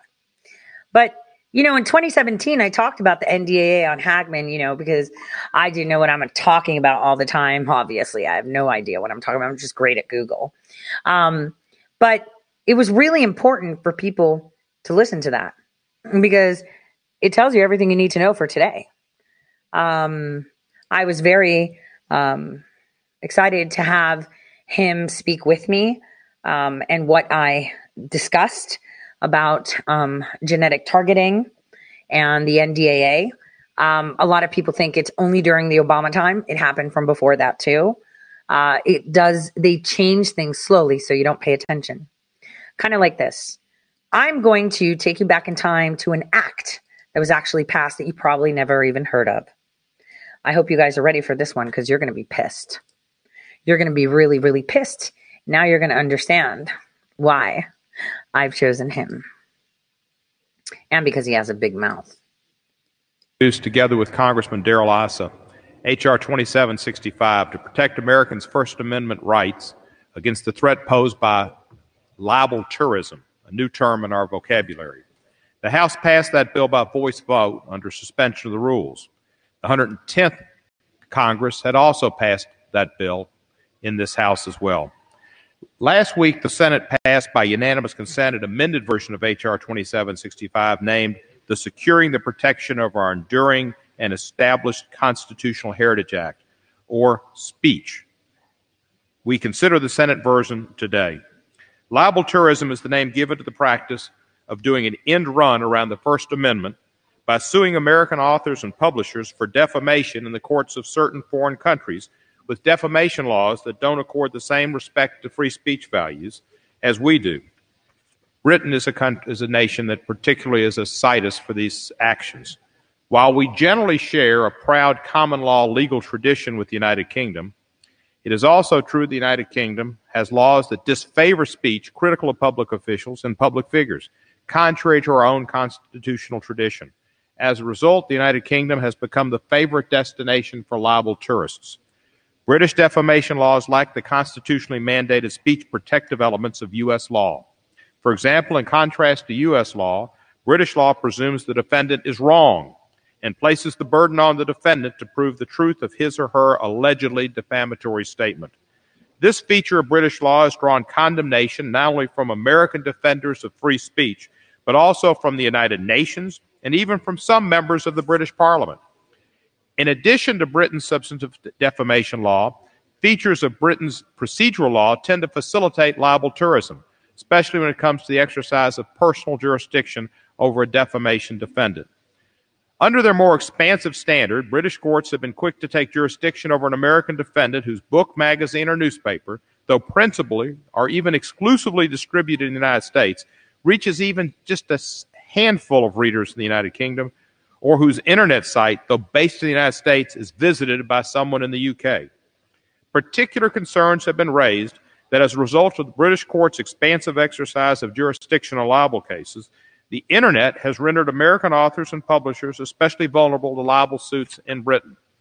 As one commentator has described the situation, quote, "In the internet age, the British libel laws can bite you no matter where you live," unquote. The Senate amendments to H.R. 2765 build on the version of my bill that passed the House earlier this Congress, maintaining its core elements. Like the original bill, the Senate language prohibits U.S. courts from recognizing or enforcing foreign defamation judgments that are inconsistent with the First Amendment or do not comport with our due process requirements. The Senate language also continues to prohibit the enforcement of a foreign defamation judgment against an interactive computer service if the party opposing enforcement claims that the judgment is inconsistent with Section 230 of the Communications Act of 1934. The purpose of this provision is to ensure that libel tourists do not attempt to chill speech by suing a third-party interactive computer service rather than the actual author of the offending statement. In such circumstances, the service provider would likely take down the allegedly offending material rather than face a lawsuit. Providing immunity removes this unhealthy incentive to take down material under improper pressure. The Senate language enhances an existing attorney's fee provision so that a court would now be required absent exceptional circumstances, to award attorney's fees to the party resisting enforcement of the foreign judgment if that party prevails. That provision was added in committee this year to put more teeth in the bill. The purpose of the provision is to dissuade liable tourists from putting American authors and publishers through the burden and expense of defending a meritless enforcement action and to compensate authors and publishers when they are forced to do so. The most significant change made by the Senate, which I support, is the addition of a declaratory judgment remedy for a U.S.-based author or publisher who is the target of a foreign defamation judgment. This provision would allow the U.S.-based party against whom a foreign defamation judgment is entered to seek a declaratory judgment in federal court, finding that the foreign judgment is repugnant to the Constitution or laws of the United States under one of the grounds listed in the bill. The declaratory judgment remedy provides an added measure of protection for the free speech rights of American authors and publishers. Last Thursday, the New York Times hailed the passage of this bill by the Senate, sponsored by Senator Leahy, as a great move forward for First Amendment rights that are so important to our American way of life. I thank Judiciary Committee Chairman John Conyers, Ranking Member Lamar Smith, the members of the Judiciary Committee, and the co-sponsors of this bill for their support. And I greatly thank Senator Patrick Leahy, Jeff Sessions, and Arlen Specter for their longstanding committee leadership on this issue. And I should say particularly Senator Leahy, such a gentleman, in moving this bill forward. I urge my colleagues to support this legislation, and I reserve the balance of my time. So like every single piece of legislation, right, they fit pork in it. Now, let me explain to you why the Speech Act was passed by this man. And it's not about free speech. It's because if U.S. news, print, or broadcast, or put on the internet lies about another country, that the other country can't sue us. And we were like, that's okay, because we won't sue you either, right? This goes hand in hand with the NDAA that Obama did, but they needed that first. Hence why this bill was signed with no one around except for, you guessed it, Obama, that Kentucky Fried Chicken eater Cohen, and the New York Times in the office. That's it. Nobody else was present when this bill was signed. No big deal was made about it. No one paid attention to it. They only paid attention to that little portion, which was important because if our media gets it wrong, then they would sue us. Or if we say something that a communist government doesn't want us to say, then they could sue us. So I get it. But what else was in there was the fact that we, as I told you, put out propaganda overseas and then we bring it here as news. Kind of like TikTok. You're going to understand more when the documentary is released. I'm hoping that Friday I can have a little clip so you can understand. But this little thing went through. One, to prevent our press to not be sued because they don't like something. But it also means that they can write up lies about another country and it's tough shit for everyone else. Knowingly and willingly, this was all done. And it was important because we needed the NDAA to go through. Because without the NDAA signed in, then we wouldn't have propaganda. Because, you know, we're sitting there blaming other countries, telling all these other countries what to do, pushing our agenda. But it's an agreement. Again, it's an agreement that we have. It's not, something that I would say, it's not something that one would say is not planned. It was very planned by the Obama admin. This was the first step to get and legalize propaganda, because the propaganda that specifically was legalized was propaganda that we create to bring back to the USA. And obviously that's escalated so bold. They just bring it up and bring it up. I mean, wait a minute. Where did COVID come from again, guys? Let's take a think. Where did it come from? Did it come from the United States? No. Where did it come from? And where did all this Spygate shit turn up from? Did it derive from the US or did it come from overseas? Question. You mean the news broke outside of the U.S. and then the U.S. just ran with it and amplified it. I see. Let me introduce you to this man a little bit more. I'm going to take you back in time to the 2016 elections and what this representative of Tennessee, who's been in there for way too long, had to say about that. Let's just take a look at what his opinion about elections, about the take on the 2016 elections are. I want you guys to listen very, very, very carefully. Here we go. He is a Clinton supporter. Haven't seen you in a while, Congressman. How you doing? Chris, it's good to be back with you, and I'm doing a lot better than the last time. Good. I was going to say, I would have up your personal situation to one of the most bizarre things I've covered in politics, but now we have this election in front of us, so you have dropped down the list forever and at best second place. How do you tell people, how do you explain what this choice is about in this election that seems to have become a question of who is less bad? Well, it has become that to a lot of people. Secretary Clinton is a person who has a lot of experience and knowledge of government and world affairs and how to deal with people in a rational way. The other candidate is the most, in my opinion, bizarre candidate that we've ever had on a national ticket. A sociopathic, megalomaniac, narcissistic individual with a detention span of a flea. And the idea that he's the candidate of the Republican Party is anathema to any decent historical Republican that thinks of Dwight Eisenhower, thinks of Charles Percy, thinks of Bill Schaefer, thinks of George Romney, any of those type people. The Republican Party had people that understood the issues. They presented candidates that could act as president even if their positions were a little more conservative than the Democrats. But this year it's a choice between competence or incompetence. And I think the American people will choose the right candidate, and we'll have somebody that can see that we honor our obligations with NATO to protect people. I've been to the Baltic region, and those people are very fearful of Russia. We can't have a person like Trump who might be making deals that make the Trump Plaza in Moscow or some other Russian country or some other business enterprise a priority over our nation. America first means Trump second. You have two states of play. The first is, whom do people like better? Let's put up the numbers, your favorable, unfavorables in this race at last current count. You have the most negative numbers for both of these candidates. You have, they're right up on the screen for the audience right now. Favorable, 46 and 40. At this point in an election, almost unheard of for two nominees. Unfavorable, 52 and 57, almost 60 for Trump. Again, unheard of. So what do you say to people who say, I don't like her for 1,000 reasons, and I don't like him, so it's a wash? What do you say to them? It's not a wash. I understand that people don't like both candidates, and the unfavorables are so high.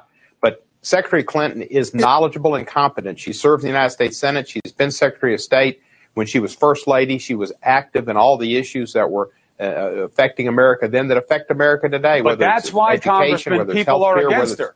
People use her experience as a negative because, as you know, you see this in your state acutely. People are desperate for change. They say the system is rotten to the core, and they are worth it. They believe it is worth it to take the risk on someone like Trump because they are so desperate for something different. Well, unfortunately, some people that do that aren't looking at the lack of ability that Trump has. Trump doesn't have a plan for them. He doesn't have an economic plan. He doesn't have a foreign policy plan. He has no plan at all. And change is one thing, and taking the course of state and putting it off to wreck it is another. And you would wreck it by putting somebody in who has not the experience or the demeanor to lead this nation. Trump could not work with Congress. Trump doesn't understand the three branches of government. He thinks he can just appoint people without the Senate confirmation on the Supreme Court. He wouldn't work with foreign leaders. He doesn't know repercussions of his actions. And he's just not a person that would jeopardize everything the United States is about in terms of our relations with foreign nations. I understand the need for change. We need change in this country, and we certainly... All right. So because he gave us that, we should just enjoy ourselves and relive that joy that we will see soon in a different capacity that we experienced during that election. Let's just watch it because it's fun. It's just super fun. First and foremost, it's finally here. Going into this night, where do we stand? This is where we stood coming into the night, 268 to 204, so clearly an advantage for Secretary Clinton. Take a look here. If Donald Trump wins tonight, no matter who they voted for, take a look at these numbers here. 21% say they'll be concerned. 37% say they'll be scared. This is what both candidates want. They want to be living there starting January 20th of next year. Florida has been going back and forth. Just changed again. It's only 11,000 vote lead. Just now it changed. Math on your feet. I like this. The Empire State Building in New York City. Take a look at our running tally, the electoral vote. Anderson, this night is turning out to be a real nail-biter. All along, the Trump campaign has been saying that Florida's a must-win for them. And I mean, they can't win without it. Donald Trump will carry the state of Florida. You know, I'm guessing that the people in Brooklyn, I can see their fingers. That's probably. Hillary Clinton. Yeah, fingers probably bleeding because there's no more nail to bite. I wouldn't call anything encouraging for Hillary Clinton at the moment, to be honest with you, my friend. Wolf, the scene here is so different than it was a few hours ago when people were happy and relaxed. I have been looking around the room at people who are stone-faced. Some of them have been crying. This was a white lash against a changing country. It was a white lash against a black president. This is the people rising up saying it's time to listen to us. It's time to listen to us in Michigan and Wisconsin and work for the people. Hillary Clinton has called Donald Trump to concede the race. But President Trump never conceded, right? He never conceded, and he should never concede. He will not need to concede. But let's keep going on, this guy who's just such a great guy.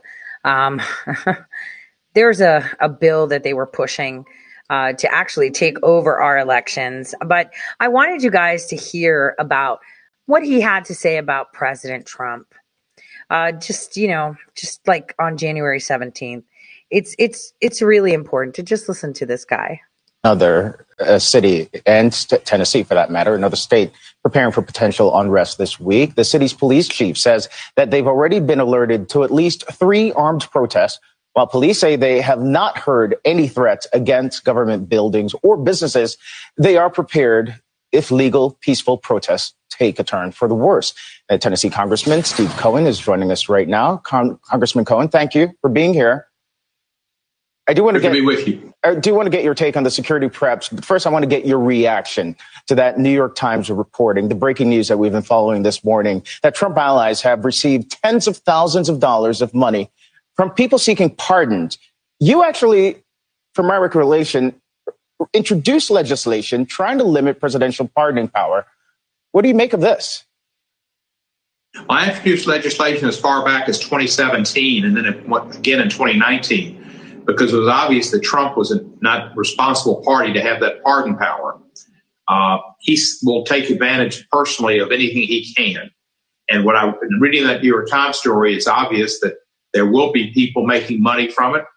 And, just recently it was said that he did not pay Rudy Giuliani his legal bill for representing him in all of these hoax actions to try to stop the vote from going through and the claims of illegalities in the votes.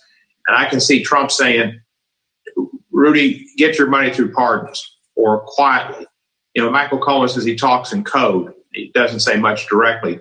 But he'll, in essence, consider doing a pardon or two for Rudy Giuliani as taking care of his legal expenses for Giuliani and letting him get the money from somebody else. That's the way he operates. If he gave a bunch of liquor to Al Capone, he'd sell it. No different than this guy. Give him the pardon power, they'll sell it. Steve Cohen, with a way with words. Say this reporting is accurate. Will you introduce some new legislation based on this?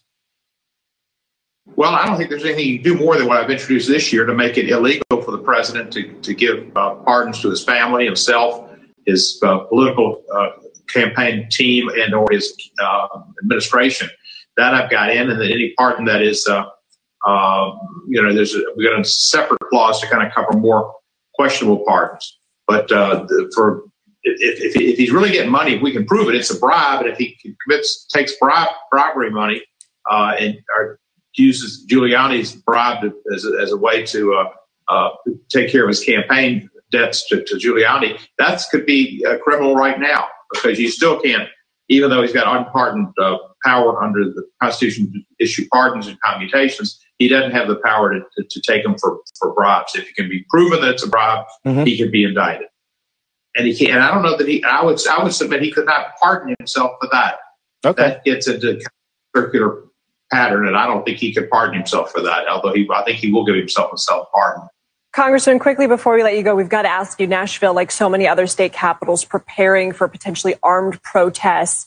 What are your thoughts right now on what you could see there?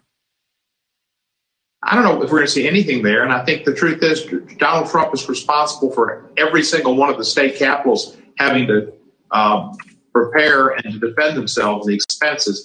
Donald Trump should pay for every state's expense for the extra security. He should pay the United States government for all the security for Biden. He ought to pay for the riot.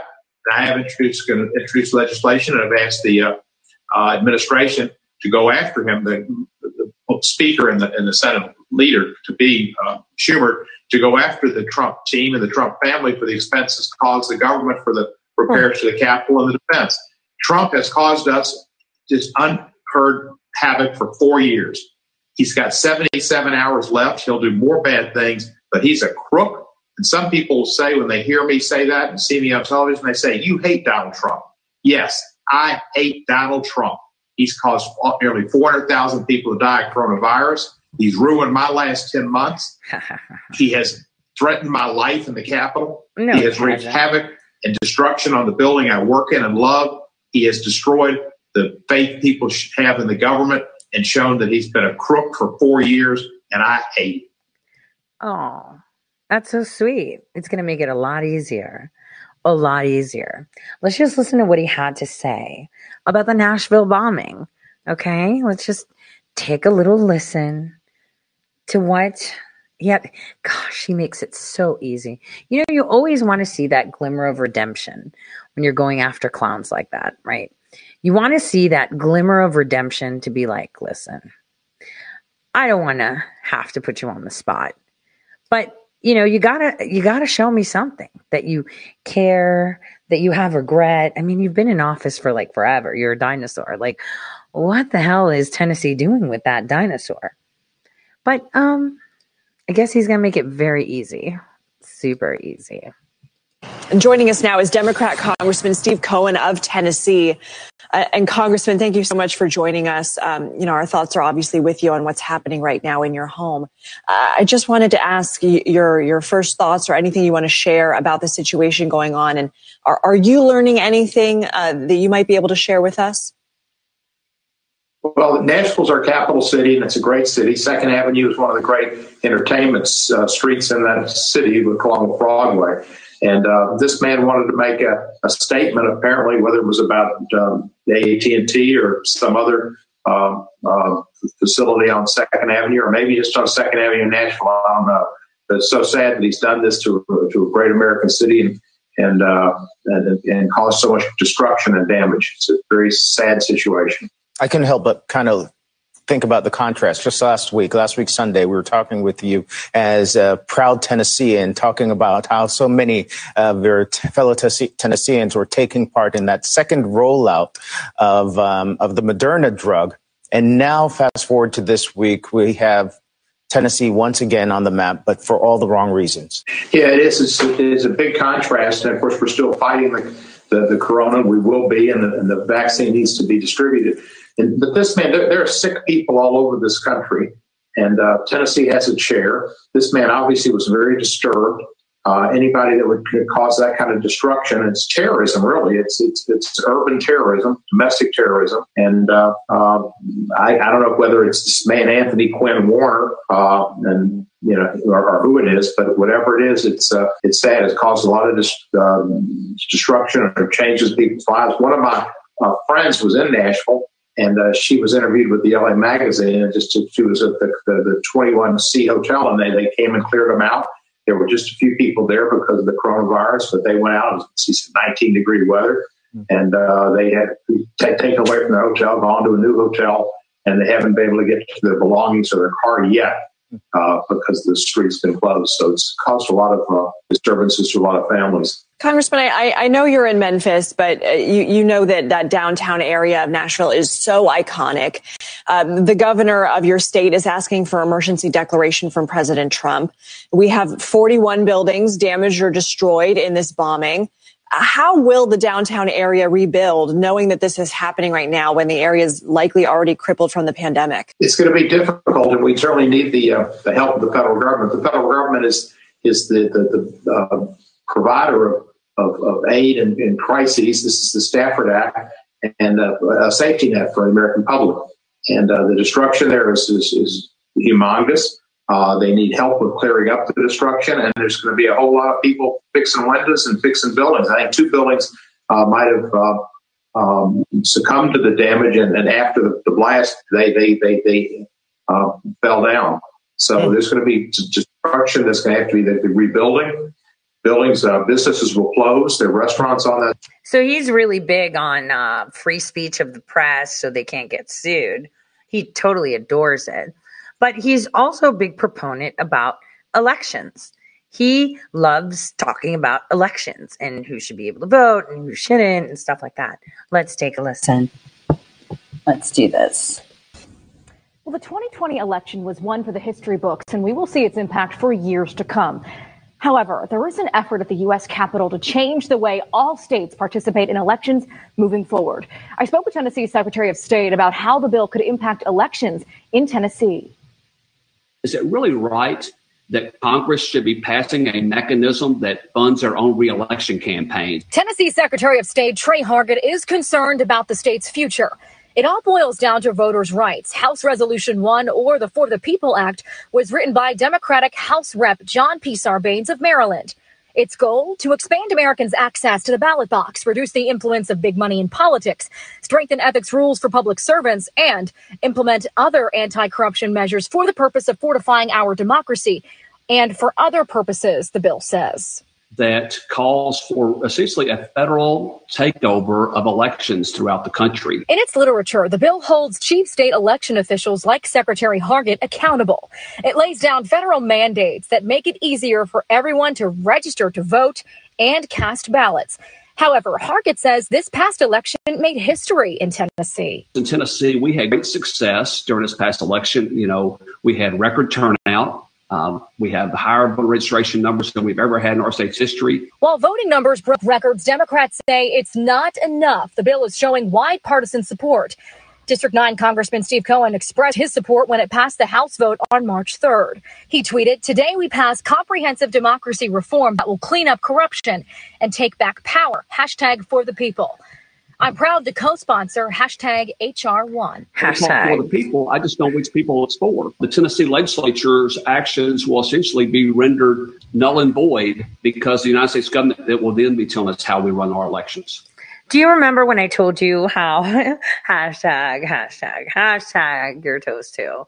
So, as you see, the Secretary of State of Tennessee is like, wait, stop, dude. They're going to be using federal tax dollars to fund themselves. And then they're going to be picking the people on the FEC depending on who's the ruling party. That means they're never going to get the fuck out. And no state can do anything. They want to strip the state of any rights. The Secretary of State of Tennessee is right. Who the hell is that clown, that representative? Don't worry. You're going to get to know him very, very well soon. But I thought I could introduce him right now. Take a listen to what he said about voting rights. Super important. I mean, he's all about voting. As long as he's constantly reelected, of course. The late beloved and great Representative John R. Lewis, my hero, my dear friend, my partner in making good trouble, and my honored colleague, shed his blood and almost died defending the right to vote and seeking the right to vote. He often said, as he did in 2013, that the right to vote is the most powerful, nonviolent tool we have in a democracy. I risked my life defending that right. Some died in the struggle. If we are ever to actualize the true meaning of equality, effective measures such as the Voting Rights Act are still a necessary requirement of democracy. The right to vote is the right that guarantees all other rights in our democracy.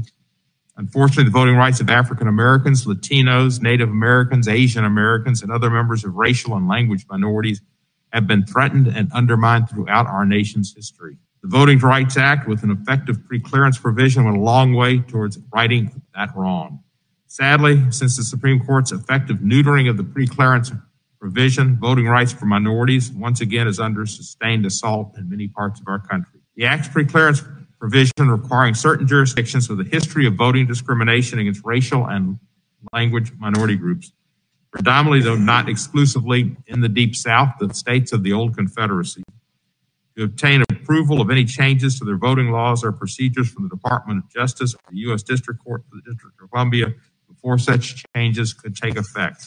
There was good reasons for that. History repeats itself often. And unfortunately, in the Deep South, from where I hail, that has gone on pre-Civil War, post-Civil War, pre-turn of the century, post-turn of the century, pre-election of 2020, and post-election of 2020. This mechanism ensures that the new voting rules and practices in jurisdictions with a history of discrimination were fair to all voters. It rightly prevented potentially discriminatory voting practices from taking effect before they could harm minority voters. And in this way, preclearance proved to be a significant means of protection for the rights of minority voters and for what America is about, everybody getting a chance to vote. This is why Congress repeatedly reauthorized the preclearance provision on an overwhelmingly bipartisan basis. Most recently in 2006, when the House passed reauthorization by a vote of 390 to 33, and the Senate by 98-0. A time when there were George Bush compassionate Republicans. A result due in no small part to the substantial efforts also of then House Judiciary Committee Chairman James Sensenbrenner and then subcommittee ranking member Jerry Nadler. Unfortunately, the Supreme Court effectively gutted the VRA's preclearance requirement in 2013 in the case of Shelby County of Alabama versus Holder, when it struck down the geographic coverage formula that determined which jurisdictions would be subject to the preclearance requirement. As a result, the preclearance provision remains dormant unless and until Congress adopts a new coverage formula. Last Congress, I chaired 7 hearings of this subcommittee during which we gathered substantial evidence establishing extensive and detailed record of continued and ongoing voter suppression efforts, particularly by those sub-jurisdictions that were once subject to the preclearance. Old habits don't die easy. Old times there are not forgotten. So the effective absence of preclearance since the Shelby County decision is gone. For example, in the wake of Shelby County, North Carolina passed a sweeping voter suppression law the Federal Appeals Court ultimately held to be unconstitutional, finding that it intentionally, quote, targeted African Americans with precision, unquote. Of course, that was after the election, no preclearance, so the damage had been done. We also heard about recent measures to make it difficult or impossible for minority voters to exercise their right to vote. These measures included polling place closures and relocations, the purging of voter rolls that disproportionately target racial and ethnic minority voters, discriminatory photo ID laws, and the restrictions on ex-felon voting, all of which are designed to make it harder for African Americans and other racial and ethnic minorities to vote. And things only seem to have gotten worse in this regard since the 2020 election, when in response to the widespread but baseless claims of voter fraud, the big lie, there was no evidence of widespread voter fraud in the 2020 election. State legislators, though, have introduced a slew of measures to curtail access to the ballot with a disproportionate impact on minority voters. Stacey Abrams laid that out clearly and abundantly to Senator Ted Cruz when he asked about, Senator John Kennedy, when he asked about racial effects of the Georgia law. And she went on, and she went on, and she went on until he kind of said, enough, I get it. I don't think he got it. Neither did According you. to the Brennan Center for Justice at New York University Law School, as of a month ago, there was pending legislation in 47 states to restrict voting, and 4 states had already enacted restricted voting laws. These states include Georgia, a state that had been subject to preclearance pre-Shelby County, where it is now a crime to give food or water to someone standing in line waiting to vote. It's outside the 100-foot border, but it makes it a crime to do it within that 100-foot border, to give food or water. Many of these legislative proposals will limit absentee voting and impose stricter voter ID requirements, while others would make voting registration harder, expand voting roll purges, or adopt flawed practices that would risk improper purges, reduce the amount of days for early voting, and cut back on those early voting periods, according to the Brennan Center report. Sounds like he's doing a lot. In the absence of effective pre-clearance regime, it is unsurprising that discriminatory measures that have and will continue to undermine the voting rights of racial and language minority voters and erode our democracy. Oh, he's busy. He helped push propaganda. He helped annihilate our rights to have a fair and free election. He also, you know what? I would love it if you guys can find him talking shit about Sidney Powell, Rudy Giuliani. I mean, we just heard that one. You know, the Kraken would be fantastic. Please send that to the admins in the Telegram channel. I would love to make a montage. But yeah, he's in my purview. He should be in your purview. Because it's going to be pretty interesting. He's going to get fiery soon. Very, very fiery. And by soon, we mean like, 48 hours. You're going to see America going off completely. And see, we use the power of the pen. We don't need any of that bullshit Chanel bread and Louis Vuitton food and killing people for a TV set. No. Because we don't need any of this kneel and bow down to me shit, right? How the heck are we the underdog? We are not. We are not the underdog. And therefore, it's our turn now. And that's how it goes.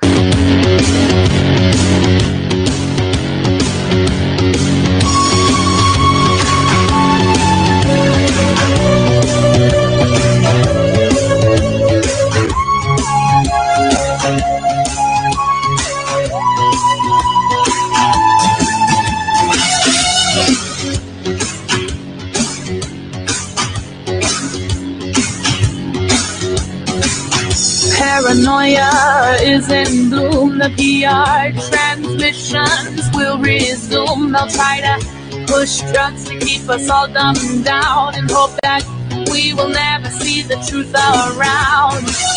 Another promise, another seed, another package lie to keep us trapped in greed. You see the green belt wrapped around our minds, and endless red tape to keep the truth confined.